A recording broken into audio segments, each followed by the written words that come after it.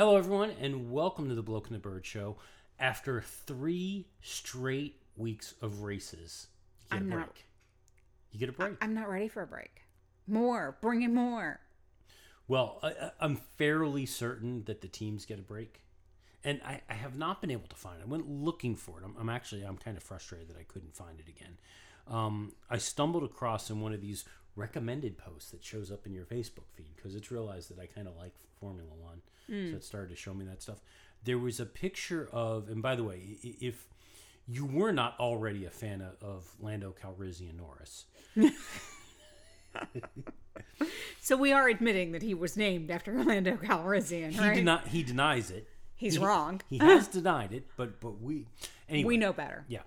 So if you were not already a fan of Lando Norris, there was a picture going around social media today, at least what popped up in my Facebook feed briefly, and I can't find it again, was the McLaren, and I don't know which McLaren it was, but one of the two McLarens, up on jacks with the mechanics working under because they were packing up to end the weekend, and underneath the car, in the same high-vis work shirts as the rest of the mechanics, was one Lando Norris helping to disassemble the car to pack it up.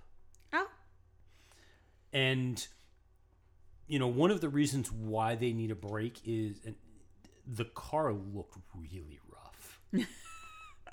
You know, it's something that you don't necessarily see on television. You don't see it all. And always amazed me was how much of a beating they take. Mm-hmm. And was it Drive to Survive that we watched that explained like they repaint and redo the graphics on these cars? Well, we had talked about it a couple of years ago, and you know, in thinking about it, I may use the same picture. It was of an orange McLaren, the nose of an orange McLaren after a bunch of flyaway races a couple of weeks ago, or a couple of years ago, with all of the black marks from the marbles of the tires and the bugs and everything else splattered everywhere. I think we will use that once again. Okay. But that just, I mean, it's something you just don't think about. And even with our super high def, you know, almost real in the room with you, life-sized TV, you don't see the marble being picked up, and you just don't see all the scrapes and the scratches and the graphics that get torn to shreds. Yeah. And you know something? We also saw that in Mid-Ohio when we would go to the IndyCar races.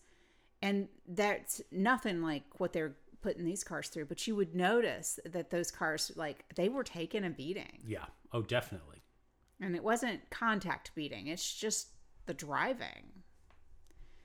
So we have actually a lot of news this week. For 3 straight races, there's a lot of stuff going on. So first up is a lot of driver news. Ooh. A whole lot of driver news. So I do need to make it clear that this is not the official signed contract. But apparently Valtteri Bottas and Mercedes have reached an agreement in principle. The contract is still being finalized, that Valtteri will remain with the team for yet another year through 2021. Now, honestly, and that's the one thing that kind of bothers me is you gotta, if you're Valtteri Bottas, you gotta be pushing to get a longer term contract. I know. I mean, it's a good fit for him. It's a good position for him to be in, especially if he's got a contract that gives bonuses based on points earned. Mm-hmm. Even to not win a championship, he's making bank on the points because this is such a good car. True. But I don't know. I wish they'd give him a 2-year contract. I don't need you to have a 5-year contract. I don't need you to have Lewis's contract. But I'd like the boy to, like, know that he could be someplace for 2 years. Like, I don't even feel like he can unpack his locker.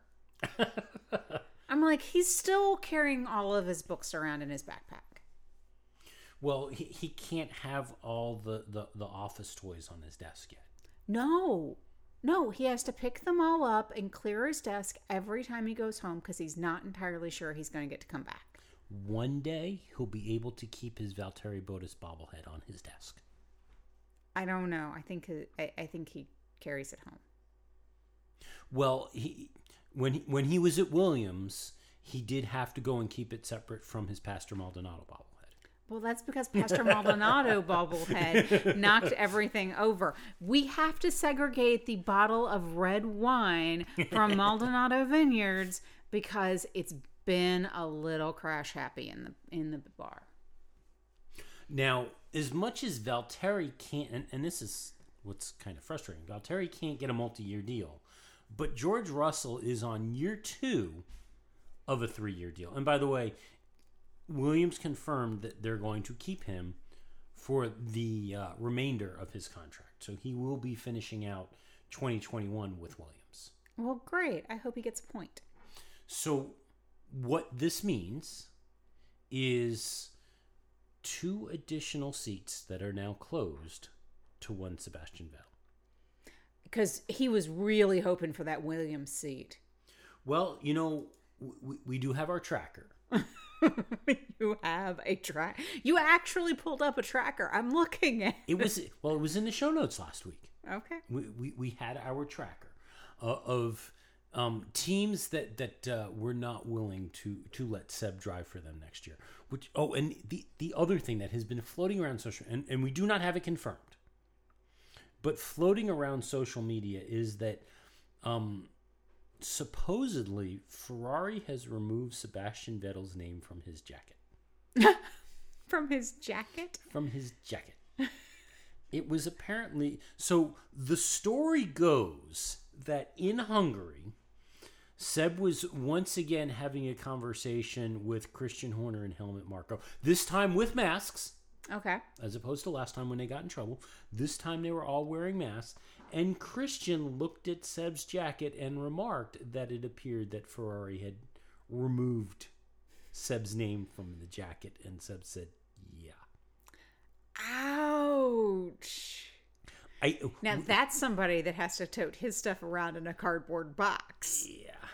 Well, no, he doesn't. He's got till the end of the year to clean out his locker. But he knows he's got to start bringing stuff home now. He's already working on that. We do not know if that is true, but that is the story that is going around. The one thing that was obvious, though, is that it does appear that a sponsor has been removed from the Ferrari team kit. Yeah. We don't know who it is, but it appeared that the Ferrari mechanics had a sponsor's name taped up on their left sleeve. It did. And some well-positioned red electrical tape. Yeah. But you have to wonder, do they order that in Ferrari red? I'm sure they do, actually. It's not a Lowe's stock item. Well, keep in mind that they probably are taping up a lot of the gaps in the bodywork. True. And they want it to match, so that's... Yeah, they probably do have a supply of Ferrari red electrical tape. So, back to our tracker. Okay. That has since been updated from last week. So, obviously, Ferrari's a no. They're a hard no. I mean, they actually put another human in his seat. Yeah. That's what set the whole chain off. So we know Ferrari's a no. Renault, obviously, another no. Yeah. That seat's done. Red Bull, hard no. Again, another hard no. And you have to assume, we have not gotten any confirmation, but you have to assume that Toro Rosso is another hard no. Well, yeah. I mean, being the junior team for Red Bull. It only makes sense. All of Red Bull is a hard no. Yeah. So it only makes sense. Though it would be funny. It would be, especially since he had some great success at Toro Rosso. I mean, he started out there, so... No, he started with Williams. That's true. He was originally a Williams driver. Last week, and possibly the week before, we talked about how stupid an idea it would possibly be. This rumor that kept coming up that Sebastian Vettel could move to Racing Point Aston Martin for 2021. Yeah. And Otmar Safnauer repeatedly saying, no, he's not coming. Mm-hmm. And then German newspaper Bild. because they've gotten things so right so often. Apparently, when it comes to Sebastian Vettel, they kind of have an inside line. Oh. They're considered a reliable source when it comes to news about Sebastian. Interesting. German newspaper Bild has said that actually, because of the performance that Lance has seen so far this year, that activated provisions for an exit clause for Sergio Perez from his long-term contract at Racing Point. And that actually there are conversations going on between Racing Point and Sebastian Vettel for a drive in 2021. So to go from red to pink, huh? Yeah. That'll be interesting. So, again, nothing official. There is no announcement that has been made. Sebastian Vettel is not commenting. Otmar has been kind of quiet this week. So somebody told him to ixnay on the Edelweiss. We have not heard anything from Otmar this week denying it. Interesting. Now, Gunther Steiner did stand up and say, hey, over at Haas, we'd be happy to take a 4-time world champion. Seb, you know, we're here. You got my number, man. Call me. Yeah, but Speak they can't the same language. You know, we could talk in English. We could talk in German, whichever. The question is, how much does Vettel cuss? I mean, could he keep up? I suspect that Seb could keep up with Gunther. I mean, Gunther invents his own cuss words. He does. Yeah, but until Haas can figure out how to do a pit stop, I'm not entirely sure that Vettel would tolerate that. Well, they've gotten better on the pit stop issues. They did not have... Okay, so this year... 3 races. And I will point it out that in my predictions this year, I'm pretty sure I said that Haas was going to screw up the first race pit stop. And they didn't do it this year. No, they didn't. They had brake failures. It wasn't because of the pit stops. Yeah. So, different situation. Which means you didn't predict something correctly. I will. There's a couple in there that I got wrong. I know that already. That's fair. I'm just saying because, you know, I'm also beating you in Fantasy GP. Wow. Phil, be happy she hasn't set her sights on you yet. That's because Phil's bringing up the rear. Yeah, there you go. Knew it was coming. Anyway. But Phil never starts off the season strong. He's like Hamilton. Anyway. Talk about the fantasy league. Don't talk about I'm doing what you ask me to do. You know.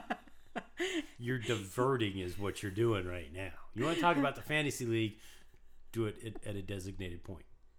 Oh, wait a minute. Not the designated point. That would require pre-show planning. Yeah, well, you know, you ran off. I did not run off. Anyway. So, back on track. Gunther has said... You just like saying hey, Gunther. You know, we'll talk to Seb. 4-time world champion, no problem. Sergio Perez, all he will say on this right now is that when the latest rumor hit this week, he was approached by a rival team. Haas, I'm sure. And I'm pretty sure that's exactly who it is. Haas with this thought of if they can get his Telmex sponsorship, that's good bucks for them. Oh, seriously. It would be a win-win for Haas. I mean, they get a great, strong driver. They get a great, strong driver. They get a Mexican driver, which, okay, granted, he's not an American driver, but that still gives you a regional fan base. Correct. For a North American team. Mm-hmm. That, I mean, another potential win-win there for them. So it's not quite Ocon to Renault, but... No, it's not, but it's still... a lot closer than a Frenchman and... a Dutchman? Magnussen's not Dutch. What is he? He is Danish. Danish. It was a D name. He's a Dane. He's a Dane. So, All Perez will say at this moment, not anything about an exit clause, but that he has been approached by a rival team. And so we are waiting to see what happens with this. But while we're talking about Haas, so Romain Grosjean was talking this week about his potential future and what could be going on. And Romain said that, the challenge here is really trying to understand what's going to happen with this team and will this team have a future. Even going so far as, what he said is there are a lot of question marks here. Let's get rid of the elephant in the room. Is Haas going to be here next year or not? That's obviously the question. What are the other places available? Obviously, the market got shaken up quite quickly this year with the Ferrari announcement and the following things, so we'll see what the opportunities are. Personally, I'll see also what I'd like to do and what I feel like doing in the future. Looking a little bit, but also not rushing everything and seeing how things are going. So this whole idea about the future of Haas being the elephant in the room, apparently that didn't sit too well with Gunther Steiner. What did dear Gunther say? Please remember we have a clean rating. So Gunther's response was specifically to Grosjean's comments. I think his answer was the wrong answer because he was asked what he is doing and he spoke for the team. I think the elephant is in his room, not in our room. We know what we want to do, and if we are here or not, that will be just decided once we sign the new Concord. Everything is on the way that this will happen. I'm still confident that we will be here, so I think the elephant needs to go out of the room and into Romain's room. So we have an elephant moving around rooms. Is it social distancing? I mean, these are questions about this elephant. Well, as long as it stays in the social bubble, we're okay. How big is a mask for an elephant? Big enough. Do you have to get the whole trunk in the mask? Yeah. But, kind of interesting there, this whole idea of, maybe Romain should be more worried about himself than the team. I think it's pretty clear. I mean, we kind of saw it last year, but I think it's pretty clear that the honeymoon is very clearly over between Haas and Romain Grosjean. Well, I think you're right. How does Magnussen and Perez get along? I don't know. That's going to be the question because K-Mag is not exactly known for being a team player. I think he gets along with somebody. I hope so. Not sure who. It wasn't Hulkenberg. So, Gunther was asked about the rumors swirling with Perez. Mm-hmm. So, all he would say is that I think we need to, or in my position, you need to talk with everybody as I always do. I talk a lot. I talk a lot with a lot of people. And sure, I talked with Checo before in previous years. In the end, I'm talking with everybody and anybody. I respect Checo and what he's doing. I don't know what this speculation is with Racing Point, and I don't want to add any more to this speculation that is going on at the moment because I have no intelligence of it. He talks to all the best people. All right. I'm going to give him, as much as, yes, that felt very Trumpian in this speech, I will give Gunther a bit of room here. Remember, English is like his fourth language. Or is it fifth? Depends. Do you consider cussing its own language? It might be sixth. Because I think he cusses better than he speaks German. I don't know about that. Well, it depends on how many languages he's Remember, cussing he can in. cuss in multiple languages here. Yeah. But, I mean, you want the definition of a multilingual person. Gunther is right up there. So many of our team principals are multilingual. The team principals and a lot of the drivers, too. I've been very impressed. I mean, it makes sense once you, spend half a second thinking about it. But, you have to know at least two if you're not an English speaker and you're participating in Formula One. Right, because... A native English speaker. Right, because Formula One primary language is English. And from that standpoint, to me, it's just as fascinating how many other languages people pick up. But you think about it, they're in such an international world, in their own bubble, even before they were talking about sub bubbles and stuff. But in their own bubble, they're in such an international world that picking up another language is not uncommon. But okay, you think about it. We know that Nico Rosberg speaks multiple languages. What was his degree in? Like chemistry or something like that. Yeah. But we know he spoke multiple languages. We know that Gunther speaks multiple languages. We know Sebastian Vettel speaks multiple languages. We know that Fernando Alonso speaks multiple languages. We're guessing that Jenson Button spoke at least 2, Japanese and English. I have never heard anything to indicate that Lewis Hamilton or any of the English drivers or team principals speak or are multilingual. All the ones from the continent we know most likely are. True. But I don't think Jensen was fluent in Japanese. Not originally. I think he might have become fluent in Japanese. So one of the things I learned from one of my old clients is that Japanese is such a hard language to learn that if you are not a native speaker, you are never considered fluent. Oh, that's fair. I can see that. It is that complicated. Yes, you may be able to come up with a couple of phrases that make you passable to be able to get around. But that particular company whose headquarters was in Japan, they would send employees off to like a Malaysian boot camp to learn English, which they would pick up in 2 weeks, which, trust me, lifetime, still learning. But 2 weeks, and then like a month or so later, they'd go back for another week of boot camp in English. So the question was to the English speakers, do they send you to like Japanese boot camp?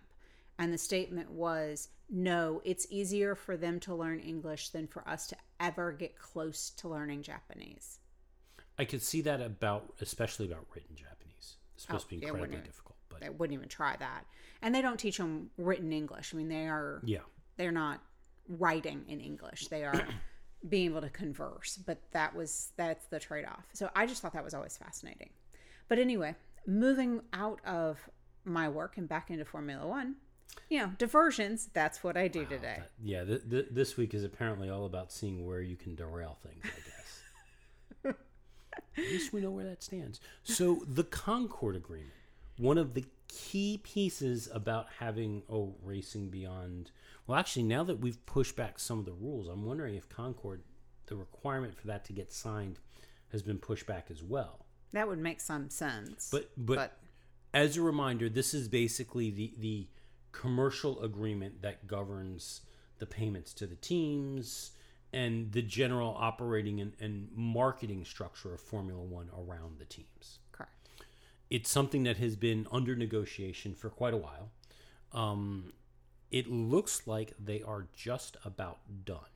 Whoa. And according to Mattia Binotto, as far as Ferrari is concerned, they are ready to sign it. Which means in the Concord Agreement, Ferrari's still going to get the most money. Yeah, probably. We don't know. The details. And actually, that's one of the other things that's probably important to point out is that when it comes to the future of Haas, if Gene Haas should decide to pull the plug on the venture at the end of this year, he needs to make that decision before the first signatures go on the Concord Agreement. Oh, wow. Because once signatures start to go on the Concord Agreement, if a team withdraws like this voluntarily, there is a very strong potential for financial penalties. Ouch. So if he declares that the team will not participate in 2021, especially if they have not signed the Concord Agreement yet, they get out of it without any trouble. If that Concord Agreement starts to come into play, that changes things. Interesting. Yeah. I think what ends up happening is that if they pull out after the Concord Agreement has been signed, because remember, some of these payments come in arrears from previous years, they may forfeit those payments. Oh, that could hurt. Yeah. So Matthias says that they would like to sign quite soon. Further putting the pressure now on Gene to make a decision as to what he wants to do. Matthias says, I think that's important for the future and for clarity. At least I think we can all know where we are. I think it is important also for the small teams somehow because it's part of the entire package. He would know how it means to the smaller teams because, they're Ferrari and Ferrari's big team and, He's guessing. Yeah. He's imagining what it would be like in the slums. His assumption, yeah. How the peasants live. Yeah. So Mattia goes on to say, looking ahead with clarity is important. So some are ready to sign. I think we are somehow happy because we know that F1 has understood the importance of the role of Ferrari in F1. And that's your key line right there. That for us was key. And so we are satisfied from that. We had our bottom kissed and we're getting the most amount of money no matter where we place. Therefore, it's okay. So Mattia was asked about what potential sticking points there might be. And Mattia said, I'm not really capable of answering you because, as I said, as Ferrari, we are happy and ready to sign. I think the question should be asked to the ones who are not fully happy yet. So apparently Otmar Safnauer over at Racing Point was approached. And Otmar would just say, I think a lot of work has gone into it, and I don't think we are that far off to having something that we can all sign. But there's still a few talking points, which I think will happen in the short term. Interesting. So they're close, we think. We just don't know how close. Well, also keep in mind that we've never seen in previous iterations, the Concord Agreement's kept pretty secret. Yes. So this is the most that we ever find out is everybody agreed to it. Yeah, I mean, we will, as we move through, get bits and pieces about what the disbursements are from the prize fund and things of that nature. But we don't typically find out what they get from the percentage of the media fees or the merchandising and some of the other stuff that happens. No. That will be hidden from us. So while Mattia was talking, he also admitted that, the clampdown on what teams can do with the power units that came out through all the technical directives last year, that has had a significant impact on the car's engine performance.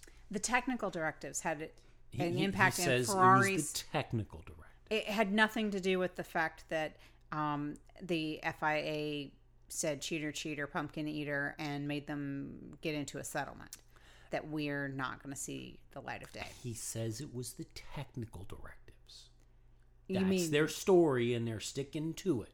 Cheaters. Until somebody goes climbing through the dumpster back behind the factory in Maranello. And finds what? The shredded up document? Yes, the agreement document that somebody tossed into the trash. Yeah, because that's going to happen. Manito did... Who? Mattia Binotto, maybe? Yeah. Wow. Somehow Menudo came to my head and I just kept talking. Wow. He had all of those agreements burned. Possibly. And put into the urn with Enzo's ashes. No, probably the one copy that's still around is the one that's separate. Put my name back on the jackets and I won't release this. Yeah, said that didn't get you a contract. I don't think they're going to care. Yeah. So, we do have all these technical directives that are supposed to be making the teams play better. And as part of these directives, to make sure that they were not cheating with the engines, additional sensors were put in place so that the FIA could monitor what the engines are doing. And oh, by the way, the teams don't get access to that data. It's encrypted, so they can't even read it. Oh, wow. So, yeah. So according to Nicholas Tambasis, he says he thinks that the extra sensors and stuff like that were introduced are working well. He says, I think they're providing more confidence in the measurements at the FIA for those parameters. But then he goes on and he says, but we're always given information by teams, worried that maybe some other team may be doing this, that, or the other. It's almost on a weekly basis we receive some form of comment. A percentage of those things may be paranoid or fears, but a percentage of those perhaps have an element of truth. So we systematically prioritize them based on how likely we think it is. It's something we look at and then come to another resolution. I wouldn't say there's a major one at the moment, like any major fears that are a huge concern as a breach of regulations, but there are some small ones we have to take a look at. Oh, interesting. So somebody might still be running cheater engines. Well, I always think it's funny. It's Mom, he's got oil in his engine. It's he's burning oil. Make him stop. I think that's a double diffuser. The wing is flexing too much, and we'll get to that in a minute. Ooh, flexing wings. But first, McLaren. Zach Brown says that they are ready to commit to their long-term future in Formula One and also expecting to sign the new Concord Agreement imminently. Oh. So good news there. Well, that's good to hear that McLaren is committing to this, and they're seeing some really good results this year. So, well, except for today. Well, today was not a great day for them, which is sad. Yeah, but they're also Andrea Seidel over at McLaren is weighing in on the Racing Point copycat allegations. What does he have to say? So Andreas says that, if the FIA does not handle this properly, it runs the risk of Formula One essentially being a copycat championship, of teams resorting to the how much that they can copy from other cars and still get away with and roll out, which, to some extent has always kind of happened. Well, that when you told me that this was the story, I kind of had a that's not a story feeling, because here's the thing. If somebody figures something out, isn't it on the other teams to copy it? Just at the very least to keep up. Well, I think the biggest challenge that they have here, because what we've seen in the past is, and it's one of the things that we've complained about, is Team A comes up with trick part that gives them a noticeable performance advantage. They run away with it for a little bit, and all of a sudden the rest of the teams figure out what Team A did, and they start to emulate it and copy it, and then surprise, it gets banned. Right. In this case, when you have the copying the vast majority of the design of another team's car, even if it was the previous year, you can't ban the whole car. That's about the best that I can come up with, is that, well, what are you going to do? Ban their whole car? I mean... Okay. I'm sorry. I have no love for the pink Racing Point team. I don't. This is not Lewis Hamilton. It's not some of, it doesn't even have the legacy love that I have for Williams and all of their stuff. But you've got to give this scrappy little team a little bit of credit. They were behind the 8 ball in the development, and they said, hang on, we can figure out how to jumpstart our own personal development by reverse engineering someone else's car. Well, and they did it off of photographs. I got to give somebody a lot of credit for that. It's not just that. In a way, this is an evolution of the Haas model. Mm-hmm.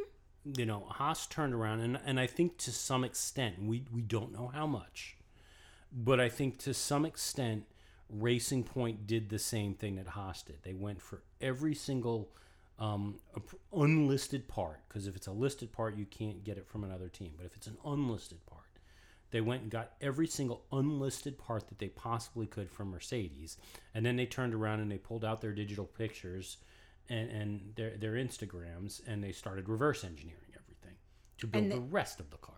And then figured out how all of those unlisted parts fit together in the design for the Mercedes. You're right. It's the next evolution of it. And I don't think that necessarily somebody is going to make this a copycat series, because the reality is the person who gets it right the first time is the innovator. And you'll always be chasing that innovator if you're in a copycat model. Well, I think what the fear is, though, is that when you have enough teams that are going the copycat model, the innovation slows down. Well, why would this be any different than, you remember several months ago, a lifetime ago, pre-COVID, I don't know, you and I had this really great conversation about a possibility of how to save F1, and one of them was to open source. Yeah, which I thought was stupid. And the idea of this was a core car that you could open source, and then you could make modifications and basically allow you shortcut the basics and open the door for innovation at that next level. That's the thought. I mean, the question becomes, if you're, a team like Racing Point, who is running off of a limited budget, you're gonna stop innovating. You're gonna stop trying the new stuff. I mean, it's something that Racing Point, they were known to some. Now, it wasn't always fully successful, but their nose designs, they would go with a very different nose design with varying degrees of success. We see that with a lot of these other teams, that they will try, whether it's a different suspension geometry or something like that, to try and get an edge. You got to kind of wonder if, the answer is going to be, well, we'll just copy Mercedes. Right now they're not copying Ferrari, but we'll just copy Mercedes. Well, right now, that might be what they have to do in order to perform enough to get the cash flow to be able to innovate the next six-wheel Tyrrell. Yeah, I don't know. We'll see. I mean, do not misunderstand me. I am the biggest proponent of whatever is the next six-wheel Tyrrell. And keep in mind, six-wheel Tyrrell didn't work. It did to a point, though. I think it won a race. But it wasn't a champion. No, it was not a championship car, and there were some significant shortcomings to the car because the front wheels were so small they couldn't handle the rotational speed. Correct. And they blow apart. That is definitely an issue. But it was also not the Brabham fan car. Which didn't make a race. Right. But if it had, it was supposed to be like... It could have been a game changer. A truly game changer. So... Renault has basically said the same thing that McLaren is saying, and right now Renault is leading the charge.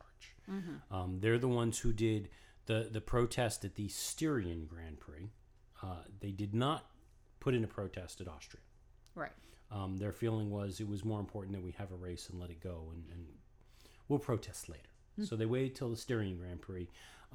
We have not seen word that they have challenged Hungary, but the expectation is that they're going to challenge that one as well. Interesting. So the way things work, and again, they're only challenging the brake ducts. Racing Point is currently preparing its defense, and the governing body, the FIA, anticipates that if all the evidence is gathered on time, the case will be heard in the last week of July, just prior to the British Grand Prix. If that happens, a result will emerge before the race. But if the losing team then appeals, the case will then probably continue until after Spain, which is round 6, potentially triggering further protests at the 2 Silverstone races and in Barcelona. Wow. There's one other piece here. So apparently, they're challenging the brake ducts on the car. But it's the question of whether or not one of the questions, I guess, is whether or not the brake ducts are the 2019 design or the 2020 design. Interesting. The reason for that is, I guess, in 2019, that wasn't a listed part, which meant you could sell that to another team. Oh. For 2020, it's a listed part. If the design is different between 19 and 20, and they use the design from 19, it may still be a legal car. Well, even more than that, if they... How do I say this? If they bought if it was an unlisted part, they could have bought the brake duct directly from Mercedes. Exactly. And because that's the... If the design is the same for that 2019 brake duct, the reality is that's the only way that they could have the same design is if they had bought it from Mercedes. correct. Or Mercedes had provided them with the diagrams for it. Because it's not a visible thing, that's not something you can reverse engineer from pictures. True. So if the design is the same and it's a 2019 part and the 2019 part is not a listed part, it's legal to have that brake duct. Now, here's the big question. Mm-hmm. And it'll be interesting to see how this whole thing flows out. But what happens if on the Mercedes, the 2019 and the 2020 brake ducts are fundamentally the same? It's not a question about the fundamental piece, though. I know, but what if they didn't upgrade the brake ducts? What if they are actually the same, but they sold them the 19 brake duct plans? Hey, look, this is written for 2019. Mm-hmm. But when you look at the 2019 Mercedes plan and the 2020 Mercedes plan, they're the same. You'd have to be able to show that, the date stamps or whatever, to show that it's the file that you think it is, would be my assumption, would be the way that would work. But the other thing, and I don't remember... First off, I don't know if this is the front or the rear brake ducts, but I thought last year that there was a bit of and maybe it was the year before that, I don't remember. There was a bit of a stink about the rear brake ducts on the Mercedes, that they had rerouted how that was coming so that they vented through the hubs or something like that. That would be the other question of which version of the brake duct are they using? Yeah. I have, lots of questions, but it'll be very interesting to see what the answers are. So what we know about the investigation prior to this, remember you talking last week of, I don't understand why this is an issue. We know the FIA looked at it. Why are they still protesting it? Well, Nicholas Tompasi told us what they have looked at, what they did already. He said, we did have some noises made by some teams over February, and we decided to investigate before Australia, and we did go to the Racing Point factory. We primarily focused on the rest of the car, not the brake ducts, fortunately or unfortunately. The rest of the car was extremely similar, and the rest of the car was listed both last year and this year, so there were no excuses in any form or shape. If the rest of the car had been somehow obtained through CAD information, that would have been blatantly illegal. In fact, it would have been implicating both Mercedes and Racing Point very heavily. So when we went there, we looked into this matter. We looked primarily at the rest of the car, and we were convinced by what we saw that Racing Point had been saying as their process of taking photographs and reverse engineering from the photos was very plausible. I would say even more than that, they showed us how they have done everything, and we were satisfied that was the process they had indeed followed. So in the winter discussion, we didn't go into the detail of the air ducts, rightly or wrongly. I'm not saying necessarily that was the right thing. With hindsight, maybe we should have gone into that more, but we were looking at the whole car and the parts that had traditionally been the listed components. Regarding the air ducts, he added, we certainly have opinions about the air ducts, and we're discussing it also internally because there are some delicate legal and regulatory matters to address. But the Renault protest is specifically concentrating on what is the more complicated part of the matter. The front wing or the nose or the diffuser and all of that, let's say, are relatively easy, and that's what we primarily focused on in February and March. If it had been found that they had been given information on a diffuser, for example, then both teams, Mercedes and Racing Point, would have been in fairly deep trouble, I would say. So as of right now, there is no indication that Racing Point is guilty in the case, according to the FIA. Mercedes. That's not what you said.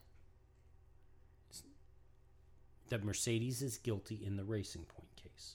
Right. You said that there was no indication that Racing Point was guilty. And what you meant to say is that there's no indication that Mercedes is guilty. There's no indication that Mercedes was guilty. There you go. At this point, we have no indication. So, we shall see. But again, the part, if it's the 2019 part, which was not listed, it was not illegal for Mercedes to give that design to them. If they even gave it to them. If they gave it to them. So, do you think this qualifies as a gate? I mean, is it duct gate? Not yet. Okay. I think we have to find out the results of the investigation. We can't declare it a gate before there's a I'm not comfortable doing that. Okay. So in other reviews that the FIA is doing, they are assessing the rear wing flexibility test. Especially concerned after seeing the Red Bull's wing moving around a bit in Austria. Now, it's not clear if it's because...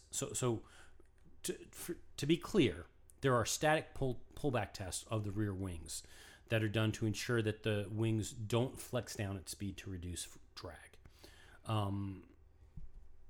There was movement, onboard footage of the cars, specifically in Styria. Max Verstappen's rear wing was shown to be moving around during his battle with Valtteri Bottas. What's not clear, though, is that was the wing engineered to do that in violation of the rules, or is it just that it was super fragile? It's possible that it was super fragile because bits did fall off of it. Okay. We don't know. So there are two tests that the FIA conducts to make sure that the wing is not flexing. One is vertical and one is horizontal. The first one demands that the rear wing must deflect no more than 7 millimeters horizontally when a 500 Newton load is applied horizontally. And the second test demands that the rear wing can deflect no more than 2 millimeters vertically when a 200 Newton load is applied vertically. So they don't know how they're going to change this test, but they're trying to look at that because they're not sure what's going on. Okay. While we're talking about designs, apparently, so remember that there's a freeze on components, the homologated components that teams can run at the end of 2021, and they've been given 2 upgrade tokens to decide what they can upgrade on. Correct. However, it turns out there's a bit of a loophole for a couple of teams. Specifically for a couple of teams. Racing Point and Alfa Tauri in particular are, and there may be one or two others, but we know Racing Point and Alfa Tauri in particular could get under these rules some free upgrades. How? So it turns out that teams that are currently using 2019 parts on the car, if they were to upgrade those parts to the current standard, the 2020 standard, that does not count as an upgrade under the token piece. Oh. So Racing Point is using the 2019 Mercedes gearbox, so they would be able to make a token-free switch to the 2020 unit, and Alfa Tauri is using the 2019 Red Bull gearbox. And should they decide to upgrade that to the 2020 spec used by Red Bull Racing, that's a free upgrade for them. Interesting. So, probably not a big deal, but a little bit of potential there. Yeah, true. So, McLaren, though, will get no upgrades because they're using their tokens to make the switch over to Mercedes engines. Because it's a completely different engine supplier, even though they're moving to the 2021 spec, it's a new engine supplier, so they have to use up their tokens for that. Oh, wow. Yeah. The Ferrari customers don't have the opportunity for the free upgrade because despite what we have seen in the past with Ferrari of forcing down older specs on their customer teams, they're both running the current spec. Okay. Hey. I thought that was a rule that came out that they had to share the current spec from downward. the power unit.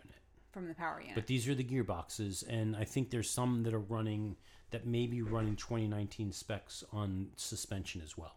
Okay. But the power units have to be the same. Okay. So this weekend, race weekend, the last of a triple header, And we had 2 positive COVID tests. Really? Who? So these were not. It sounds like these are FIA staff members, not team staff members, and these were folks who actually came from outside the bubble. I thought nobody was supposed to breach the bubble. Yeah, I don't quite understand how this worked. They're not giving any specific details beyond the fact that it was 2 people who tested positive. They were not present in Austria, and the affected people were removed from operations and isolated. So we don't know anything else about this. It doesn't sound like they're seriously sick, but there were a couple of positive tests. So, we'd love to tell you about the incident that occurred in the formation lap involving Max Verstappen. But yeah, we never saw that. Thank you, ESPN. Something apparently happened. Max apparently hit a wall. They replaced the suspension on the grid. But that didn't happen in the formation lap, did it? Well, it was on his way to the grid. Yeah. Yeah, we would like to be able to tell you that, but yeah, we didn't see it. So we heard rumblings that something had happened, but that was really about it. All I know is that on lap 7, Lewis Hamilton radioed his team and said, "Hey, I thought that that guy wasn't supposed to be racing today." What's Verstappen doing back there? Why do I have this Verstappen in my rearview mirror? Yeah. Something apparently happened with the suspension. He hit the wall. They replaced his front suspension on the grid. In like 30 minutes, did what was a significantly longer job. It was pretty impressive that they pulled it off. We think, because we don't know what happened. Not really happy about that. The lack of pre-race coverage that ESPN... Really frustrating. It's frustrating. We might have to go back to Channel 4, and unfortunately they're not carrying anything other than this coming week. They're carrying a British Grand Prix Live, but everything else is their highlight package. Ugh. But you would get to see David Coulthard again. Possibly Mark Webber. Oh, come on. Coulthard and Webber's a great combination. They're very funny. They really are. They're better when they can do the grid walk, and since nobody can do a grid walk, then Yeah, there's that too. Yeah. I mean, and truly, if Coulthard has to go sit by himself in the Coulthard stands. No, he shouldn't. He should be up in the booth with Tom Clarkson. Oh, okay. Mark Webber's possibly up in the stands. In the Webber stand. Yes. As opposed to the Martin Brundle stand? Or... No, it's the Ted Kravitz stand. With his pirate spyglass. He didn't talk about his pirate spyglass at all. He did not this week. You're never letting him live that down, though, are you? Because it was awesome. I'm standing here with my pirate spyglass. Yeah. So what was not awesome was Valtteri Bottas' start. That was He flooded the engine. He popped the clutch. It was not pretty. Close. I'm kidding. There was something shiny. I can see Toto Wolff running out there with a black piece of electrical tape going, "We're going to solve that problem now." So Valtteri said he was distracted by a light on his steering wheel. There was something that was on, it turned off. He doesn't even know what it was. But there was something that turned on that then turned off, which distracted him. So he reacted to that instead of the start lights. And this is where I say you were close, is because when he reacted to that instead of the start lights, he got an anti-stall, which is what caused him to stop and have to start again. Apparently, the only reason he did not get the penalty is because while, yes, he moved before the start, which was illegal, he did not move far enough to trigger the detection device. If he had triggered the detection device, that would have been a penalty. But because he didn't trigger the detection device, he got away with it. Whew. Not that I would consider that kind of a start getting away with it. I mean, he lost so many places too. So yeah. I mean, I wondered at one point if they would even give him a penalty, because it's not like he gained any advantage. He actually lost in any sort of advantage. Well, that was the other thing. I mean, and definitely if falling back the way he did, if there was any kind of a collision, he wouldn't have gotten a penalty for that either at that point. But, yeah. Don't quite understand how Kimi Räikkönen ended up in the wrong spot, though. That I can't figure out. That I couldn't figure. I'm like, he was at the back of the grid. How do you... Well, not just... I mean, some of it may have had something to do with the two Haas's and Daniel Kvyat diving into the pits. But there are... And they did this deliberately. There's a lighted panel on the side of the track before every one of the grid boxes with the number and the initials of the driver to indicate where they're supposed to be.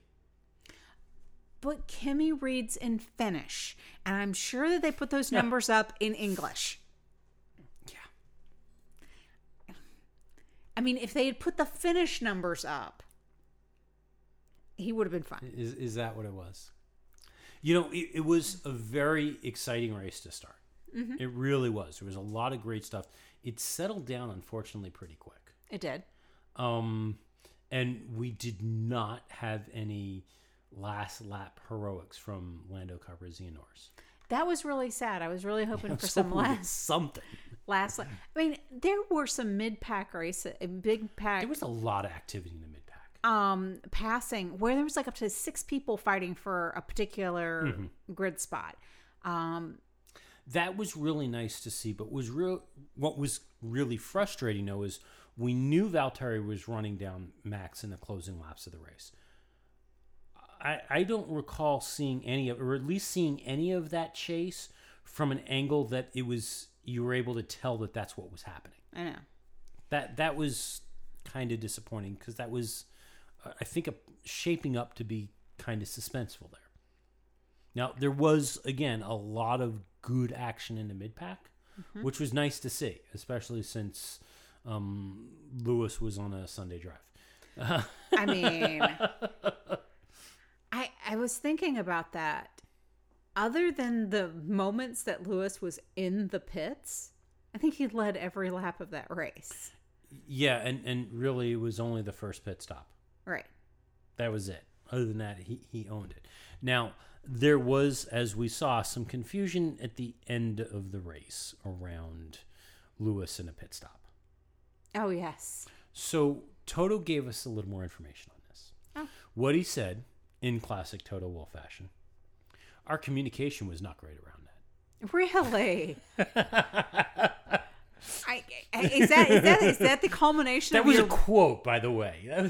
Is that the culmination of his root cause analysis? I mean, wow, that's some deep contemplation you got there going on. Now he did go and elaborate on that, but that was a direct quote. He elaborated. He said, "In the morning, we agreed that we wouldn't pit for a quickest lap, that it was bearing too much risk. The call to pit around lap 60 to protect against the safety car certainly would have been the right call, but the gap was never quite comfortable enough. It was a second or two, then 2.5, then we hit back marker traffic. Then obviously we communicated with Lewis, so at the end it was a bit of confusion, and 4 laps to the end he pitted to score the fastest lap. I think there's a lot to learn from the intercom conversation that we had in the garage, and certainly the communication with the driver. It was certainly not 1A, but at the end the result counts." Mm-hmm. I mean, anytime that Lewis is going to come on the radio and go, "What just happened?" and Pete Bonington's response is, "I don't know, I'm trying to find out myself." That's not a good sign. That is never a good sign. Yeah. Yeah, I get that. And then the thought, I loved the commentators going, "Well, Mercedes is known for their dummies." I'm like, who were they dummying? Well, I mean, in a way you could kind of think maybe they were throwing a dummy to Verstappen, but even still, what was the reaction that they could do? I mean, at 3 laps left? Well, that was at 10 when they did that. That was at lap 60 they did that. They finally brought him in at 67. Yeah. But at lap 60, it was like, well, okay, if he didn't come diving in when you sent Valtteri into the pits, why would he come diving in to Lewis when Lewis is 23 seconds in front of him? Yeah. It didn't make any sense to think that was a dummy. My best guess is that somebody put their foot down and said, no, the softs are not going to last. Don't do it. Mm-hmm. Which, at the end of the day, I think that was why they pitted him at 67, which is because they said 3 laps. That would have got him his 3 laps, and that's it. Yeah. But so, Haas looked like they had a brilliant strategy hit. Worked out really well for them. The fact that, Magnussen ended up in 9th place. Well, the team was excited that Magnussen ended up in 9th place. That should tell you a lot about the amount of confidence that the team has in this car right now. I know. They were happy with 9th place. They didn't keep it. Oh, no. So, unfortunately, the stewards investigated both drivers over a rule breach on driver aids from the start of the race. So, as you'll recall, the cars lined up on the grid, and the 2 Haas's, unlike everybody else who was on inters, were there on full wets. Which was an odd choice. It was an odd choice, but given the uncertainty about the weather, it was a gamble. Mm-hmm. And the other thing I kind of have to wonder is, again, because we didn't see it, and we do know that Max Verstappen spun off somehow. I'm assuming he was on inters there. Maybe they had made the initial judgment call that the conditions of the track were still going to be too wet, and they decided that they were going to stay on full wets. But they came through that formation lap, and on the lap, we heard Daniel Kvyat call to come in and say that he wanted to come in and he wanted to change his tires, and ultimately he did. Mm-hmm. But what we also saw, but we didn't hear the radio calls, was the Haas's came in as well and switched their tires, went to the slicks.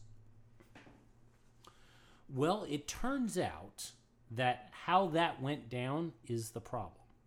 Oh.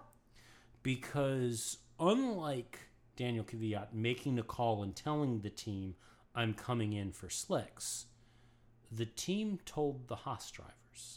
And unfortunately, that puts them in violation of Article 27.1 of the sporting regulations, which states that the driver must drive the car alone and unaided, and limits the radio instructions that the drivers can receive, especially around the start. Oh. So, as you'll recall, there was a prohibition that came down around setting clutch bite points and things like. Well, this is one of those things of ordering a last-minute tire change is a violation. So, according to the bulletin that came out, having considered the matter extensively, the stewards determined that the team instructed the driver to pit. The team could not prove that one of the exemptions made under paragraph A2, A to G of the Technical Directive 1117 was applicable. Therefore, the stewards considered there is a breach of Article 27.1 of the sporting regulations that the driver must drive the car alone and unaided. The 10-second penalty dropped Magnussen from 9th to 10th and gave a position to Carlos Sainz. Yeah.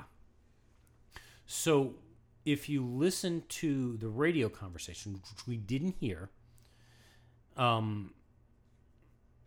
Magnussen radioed to the team and said, we've done the wrong thing. There's already a dry line. His engineer replied, understood, Kevin. What do you want to do? Then there's a pause. So we'll do the start and then we'll figure it out. But near the end of the lap, the engineer said, okay, Kevin, I think we'll box now. Box now. To which Magnussen replied, yeah, I agree. Box now. For dry, yeah. Box now for dry. Over to Grosjean, the radio there was, the track is drying a lot already. It's almost tempting to box and put slicks. But just before the pit entry, his engineer said, box, Romain, box. So if the engineers hadn't ordered them in, and if they had just said, we're coming in for tires, it wouldn't have been a violation. Okay. But because they were told to come in. Now, normally Haas has 2 strategists at the track to assist with these calls. They only had one this week. Oh. The other track was remote, possibly via Zoom, maybe FaceTime. I think he was on FaceTime. Facebook Messenger. Well, Messenger now has rooms. That's what he was. He was in the Haas strategy room on Facebook Messenger. Too bad he was there by himself.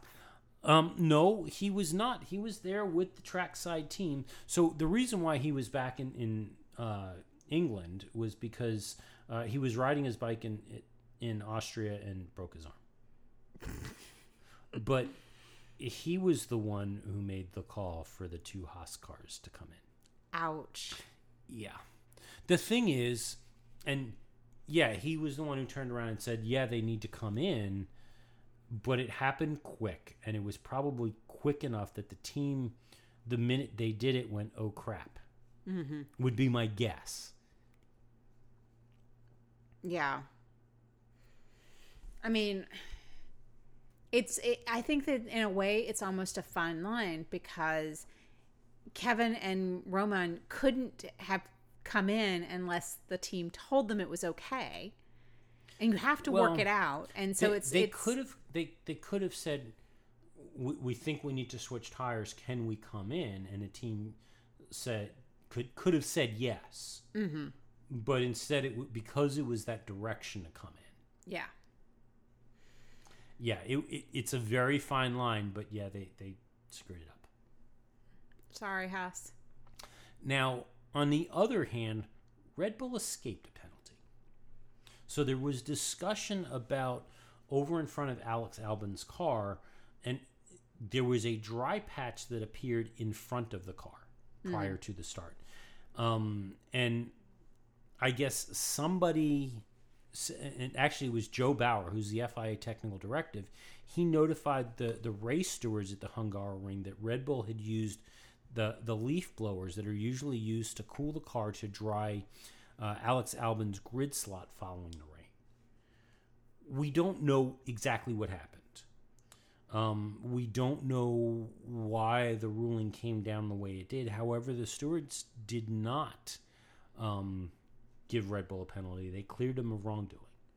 What's interesting is the Sky Sports team were pretty adamant that this was something that would definitely cause a penalty because it was on video and they could see what was happening. Well, I think what they said they could see was that they could see that there was a definite dry patch in front of them. I don't recall them saying that they could see Red Bull using the blowers to dry that area.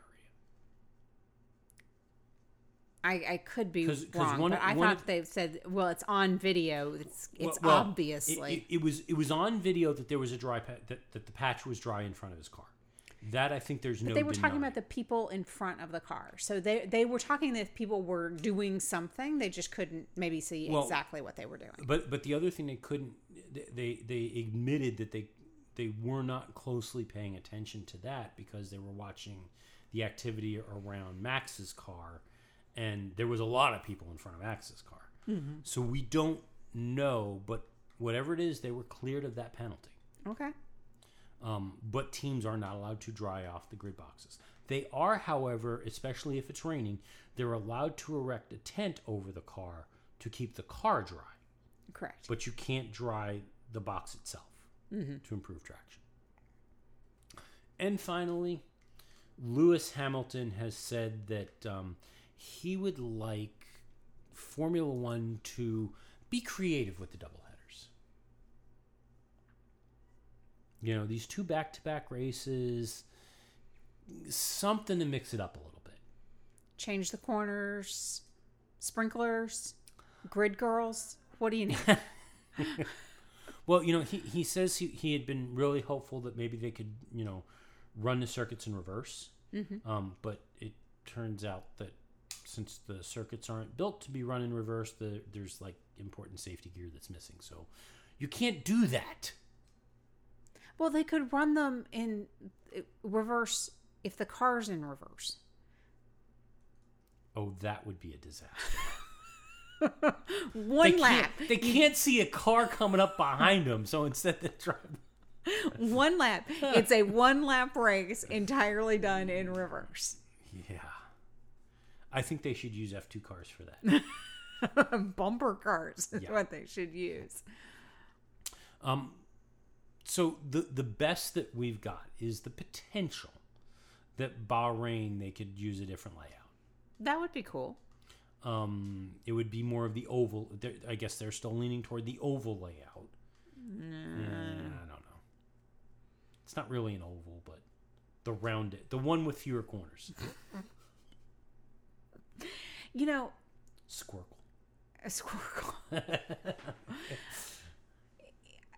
I'm sure I'm going to get a ration for saying this out loud. Yep. But this is an opportunity that we could have seen something exciting and interesting come out of Paul Ricard, because it's a test track that does have the ability to move corners and do things differently. That would have been something you could have done in the world's most boring race car track. Open up the banking at Monza. Or there's banking at Monza. Also a reasonable possibility. Yeah, that's about as likely as an exciting race at Paul Ricard. Yeah. Okay, so it's going to go in the book of things that'll never happen. But. And on that note, we'll call it a show. We are so glad you came. Bye-bye. Bye-bye. Bye-bye. Bye-bye now. Bye. Bye-bye. Remember, please discard all candy wrappers and popcorn containers in the nearest trash receptacle. Thank you. Okay, bye-bye now. Bye-bye. Bye. Okay. Are they all gone? Is everybody gone? Huh? Good. Oh my gosh, my cheeks are killing me. I can't keep smiling like this anymore. I am exhausted. I think I need a break. A little break.